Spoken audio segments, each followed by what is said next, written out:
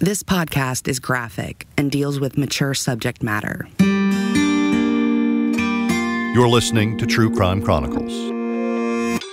For True Crime Chronicles, I'm Will Johnson. I'm here with my colleagues, Spencer Brudig and Jessica Knoll. And Spencer, before we get into today's story, I want to mention last week we talked about the case of Maggie Long outside of Denver, Colorado. And we've actually heard from Noel Brennan at KUSA that tips continued to come in on that case. Yeah, no, I think with all of the cases that we have looked at, that is the end goal, is as we bring more attention to some of these cases, someone will step forward or someone will remember a little detail that will be the silver bullet piece of information that allows police to move forward with bringing justice for the folks that are a part of these cases. Yeah, I think that public awareness is so key, and families of victims know it, they realize it. Getting the information out there and continuing to do that in any way possible could bring answers to some of these unsolved cases. Jessica, this week we talked to Leanne Stuck. She's a reporter at WGRZ in Buffalo, New York. She's also the host of Unsolved, which covers unsolved cases in Western New York. And as she got into the story we're going to talk about this week, actually other cases came to light. Yeah, well, so as she was digging into this case, there were some other cases that popped up on her radar as well in Western New York. And we will talk more about that. Let's get into the story of Yolanda Bendix. On August 10th, 2004, a young mother in Jamestown, New York, had some news she wanted to share with her family. She had mentioned that she had something to tell them that day. But Yolanda Bendix never got the chance to share that news. The family doesn't know, obviously, what that something was. They have their suspicions that because she had a doctor's appointment previously, like a week ago, that maybe it was something having to do with a health issue or maybe she was pregnant, but the family never found out what that something was. Her family never found out because August 10th, 2004, was the last time anyone would see Yolanda alive. Leanne Stuck is a reporter at WGRZ in Buffalo, New York, and the host of Unsolved, an investigative series covering unsolved crimes in Western New York. She's been digging into what happened to Yolanda Bendix. She was a 25-year-old mother of 4 daughters in Jamestown. People tell us that she was just a bright, sweet, young woman. She was a small, little, spunky thing, is what I remember her niece telling me. She was 5'7", all of 100 pounds. She was tiny and I guess just had a very bright spirit. But 15 years later, the mystery about what happened to that bright spirit is one that still haunts Jamestown, New York. From being a reporter and following the details of this case, it is one that has shocked many people in Western New York. It's one that still haunts a lot of people in Western New York, especially Jamestown. If you just mention the name Yolanda Bendix, people know the case and people know what happened, and it has a lot of interest in this area. And I know that it is heavily investigated. I know that a lot of people are very interested in what happened to this young woman. To set the stage for the story, we need to tell you about Jamestown. The city borders Pennsylvania and is just about a 30-minute drive from Lake Erie, 2 hours away from Niagara Falls. It is the epitome of a small town. It has about 30,000 people. It is a mostly rural area. Borders the Chautauqua Lake. It's in Chautauqua County. Not many people live there. With 30,000 people there, it's more of a rural town. And it's funny because of how Jamestown is so separated from the areas around it. Here we are in Buffalo. It's about an hour away from Buffalo. So people who want to get away from the city usually go and live in Jamestown. And if you talk to people in Jamestown, they tell you they grew up there and they stayed there and that's their home. Perhaps Jamestown's most well-known claim to fame is that it's the hometown of Lucille Ball. Lucy and Desi Museum that's right on the corner of the main street that many people come to visit. But it was in this beautiful rural Western New York City that Yolanda Bendix spent her last hours. She was working right in town at the Family Dollar store. Her and one of her coworkers were locking up the Family Dollar, and it was around 8:30 at night when they closed the store. Yolanda's brother, Frank, remembers talking to her before she left work for the night. He was watching her kids at that time. she had told him that she was going to run to the store and grab some milk and that she was going to be home soon. Well, last time I talked to her on the phone, which was 8:20, she sounded like she's pretty happy. She's out of work. She's going to get some milk and come on home, you know? And that was that. She asked me if she needed any food-wise around the house, meaning food, and she said she didn't cash checks anyways for milk. But as the hours go by with no signs of his sister, Frank gets worried. As the night goes by, I kept trying to call her oldest daughter, Caitlin. She tried calling. She left messages on the answer machine, or voicemail, and still no answer. At 1:30 in the morning, concerned and frustrated, Frank leaves another voicemail on her phone. It sounded kind of angry, but it sounded more worried and mad. But I was more worried because she never takes this long. She'd at least give me a phone call. She would never be gone that long without a phone call. And it was that night that he reported her missing. And police came and talked to the family and called everyone. She had 10 brothers and sisters and contacted everybody in the family to see if anybody had heard from her, and nobody had. The next morning, Yolanda's sister, Ann Chmielewski, gets a call at work from her sister Margaret telling her the news that Yolanda didn't come home the night before. So immediately, I just knew something was wrong. And at that time, I remember one of my supervisors walked up and asked me for something, and my look on my face must have been frantic or something. She said, "What's wrong?" And I told her, I said, "I think my sister might be missing." And she said, "Well, what are you doing here?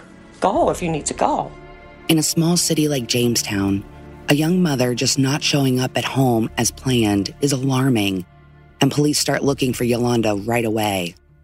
But there's no sign of her, not a trace. And Yolanda's family is convinced early on that she didn't just take off on her own. We just know in our hearts that she wouldn't just leave because her 4 little girls are her life. She puts those little girls before herself. She would do anything for them. But it doesn't take long for police to find Yolanda's car. Her car was found in the parking lot of an Arby's, about a half a mile away from the Family Dollar where she was last seen. And that was huge for police because they had not found any trace of Yolanda during the immediate time of her going missing. But the location of her car and other clues give the family reason to think Yolanda wasn't just randomly snatched by someone. Her car was in what we thought maybe she was waiting for somebody. And then we learned that there were cigarette butts, multiple. So she was definitely waiting, and I don't know if they ever collected those cigarette butts or not. I don't know if that would matter or not, but just the fact that I think we found, somebody in the family found them, and we kind of figured it was a plan. Maybe she was meeting somebody for something. We don't know. Right away, search crews sweep through the surrounding neighborhood. And there was a wooded area around that fast food restaurant. And so that became the central location that search parties searched that area. As news of Yolanda's disappearance and the discovery of her car gets around, Jamestown residents join in the search. We just try to stick together. And like I said, there's a lot of friends, family out there that are doing what we can to bring Yolanda home. Family, friends, strangers. So many people came through to search nearly the entire city of Jamestown as the weeks came. For any trace of Yolanda. And as far as the family's recollection, nothing was found to help the investigation at that point.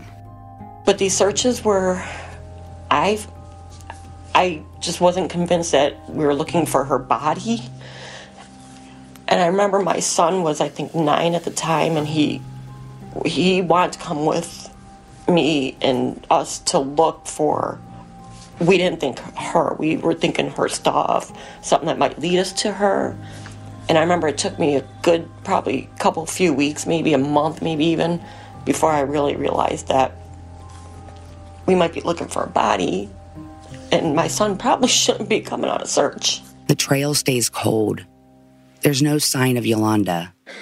Yolanda is a very dear sister, mother, daughter, aunt, and friend. Her 4 children mean the world to her. But here's where the case takes its first odd turn. It involves one of Jamestown's own police officers. He was a Jamestown police officer And her family tells me that Yolanda had a crush on this cute police officer who was Michael Watson. And the two of them had a romantic relationship. She had a crush on this cute cop, and it ended up being Mike.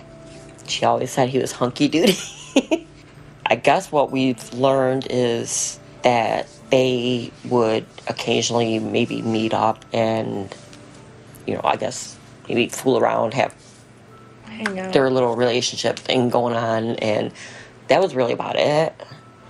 I don't think really any of us knew anything about that, really. I don't know much further about him personally in regards to being on the police force, but we do know that they were having a romantic relationship at the time that she disappeared.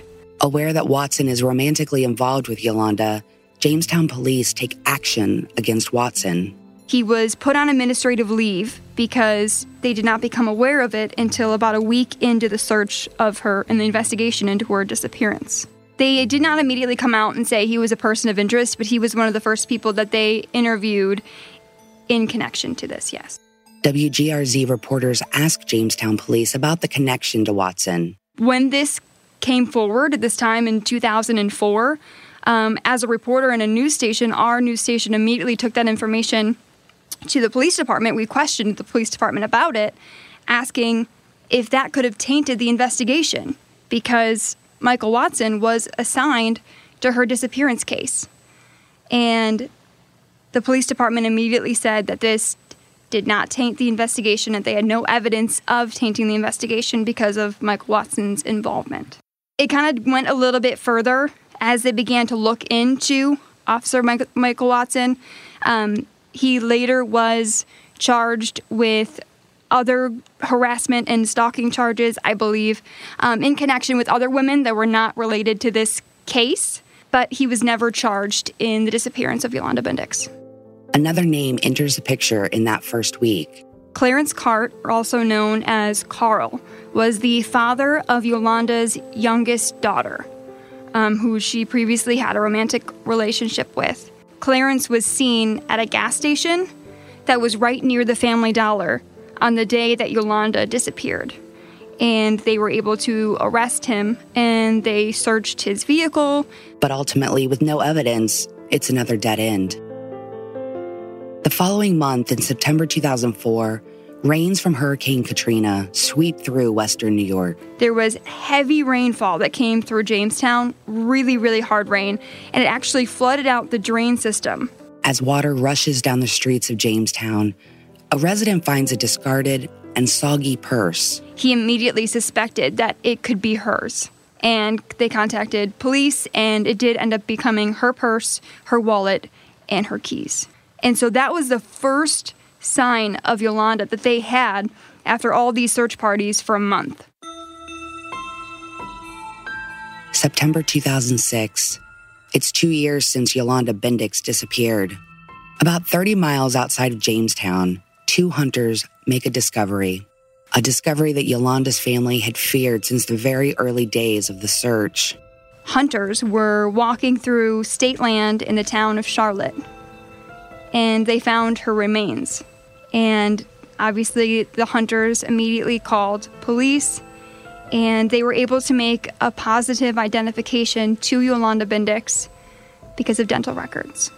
An autopsy indicates blunt force trauma is the cause of death. Part of me, I used to have doubt. Not doubt, but just... You didn't want to believe. I kind of thought, well, what if they're just saying that it's her just to keep us, to not shut us up, but to make us feel good or something. I don't know. But I guess that's kind of maybe silly to feel that way. But the discovery of Yolanda's body doesn't reveal any more evidence to help solve the case or lead investigators down a path. And Yolanda's family is left empty-handed again. How could you do something like this? Like, how could you just cold-bloodedly, take someone's life? I don't care the reason, it's just... It didn't hurt just her. It hurt so many people for the rest of our lives. Just a brutal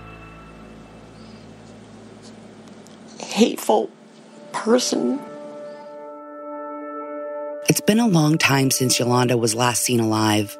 A long time that her kids have gone without a mother. There's never been a suspect named in the connection to her disappearance. 15 years later, they still do not know what happened to her or who did it.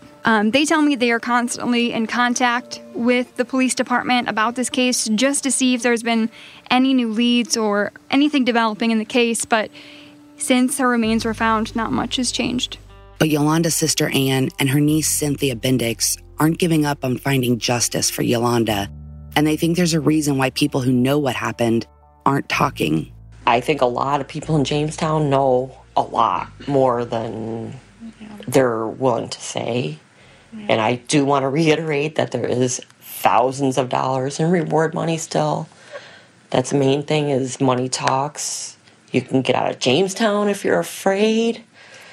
But I really, truly, I do research quite regularly. I follow up and I try to keep records of everything. If somebody did it and somebody was there and saw what happened or has knowledge of what happened and are afraid to say something, there's so many ways to keep it anonymous. There's money that can help you get away from, if you feel like you're in danger and not wanting to say anything, there's help. Yolanda's father died 5 years after she went missing. And then last year, her mother, Patricia, died unexpectedly. But my mom dying last year completely unexpectedly, and her not getting that closure gives me way motivation. I want to go talk to people. I'd question them if I could. Patricia was a part of every aspect of bringing justice for Yolanda.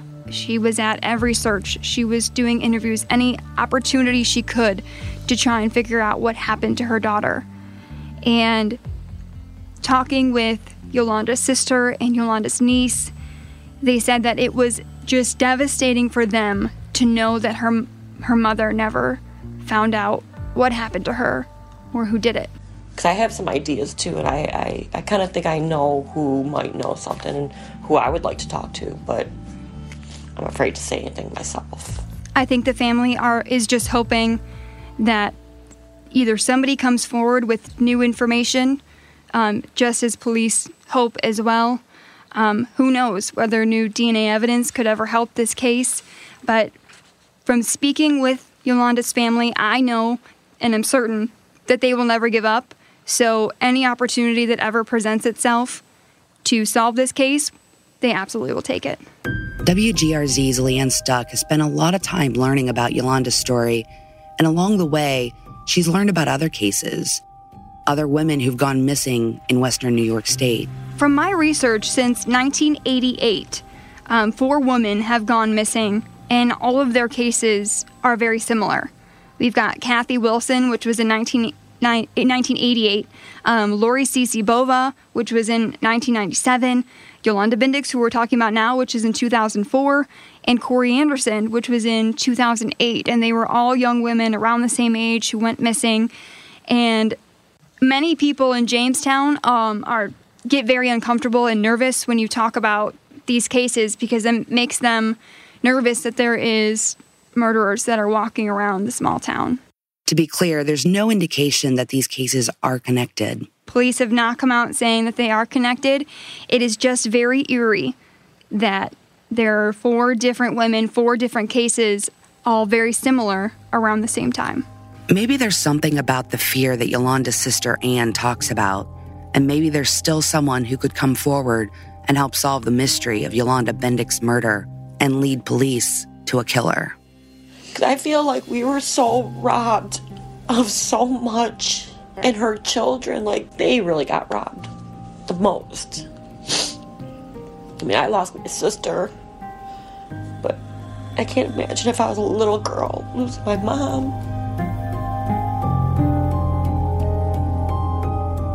All right, so as in so many of our cases, the family of Yolanda Bendix still looking for answers, and no suspects have been named. Spencer, I know you worked on this story with Jessica doing the research and along with Leanne Stuck at WGRZ in Buffalo. Regarding Michael Watson, the police officer that we mentioned at the beginning, despite sort of that early weird kink that he was romantically involved with Yolanda, or it seemed to be, he was never connected to anything having to do with her disappearance, right? Yeah, Michael Watson was never charged with anything in connection to Yolanda Bendix. And Jessica, just to mention once again, the other cases that have come to light that people are talking about in Western New York, not connected to Yolanda Bendix as far as we know. Right. As far as we know, the other cases have no connection to Yolanda's case. But, you know, when you listen to these stories and you hear of other missing women, it's hard not to imagine that they might be connected, but there's no evidence that they are at this point. And it's clear that after a really long period of time since this happened in 2004, this story still resonates with people in Jamestown. As we've described, it's a small town. People know each other, and they worry about how this happened and if there is someone living among them that could be responsible, right? Right, and I think that's a natural fear, especially in a small town like Jamestown, that could this happen to them? Could this happen again? Without someone being behind bars for this, that person's still out there somewhere, whether it's in their community or not. All right, Jessica, Spencer, thanks so much for joining us. We will be back next week with a new case and a new story. True Crime Chronicles is a Vault Studios production. You can tell your friends to listen, subscribe, rate, and review our show on Apple Podcasts, Spotify, Google Podcasts, Stitcher, and all major listening apps. Jessica, where can people find us? You can find Vault Studios on Twitter and Instagram. We'll be back next week and every week with a new episode and a new case.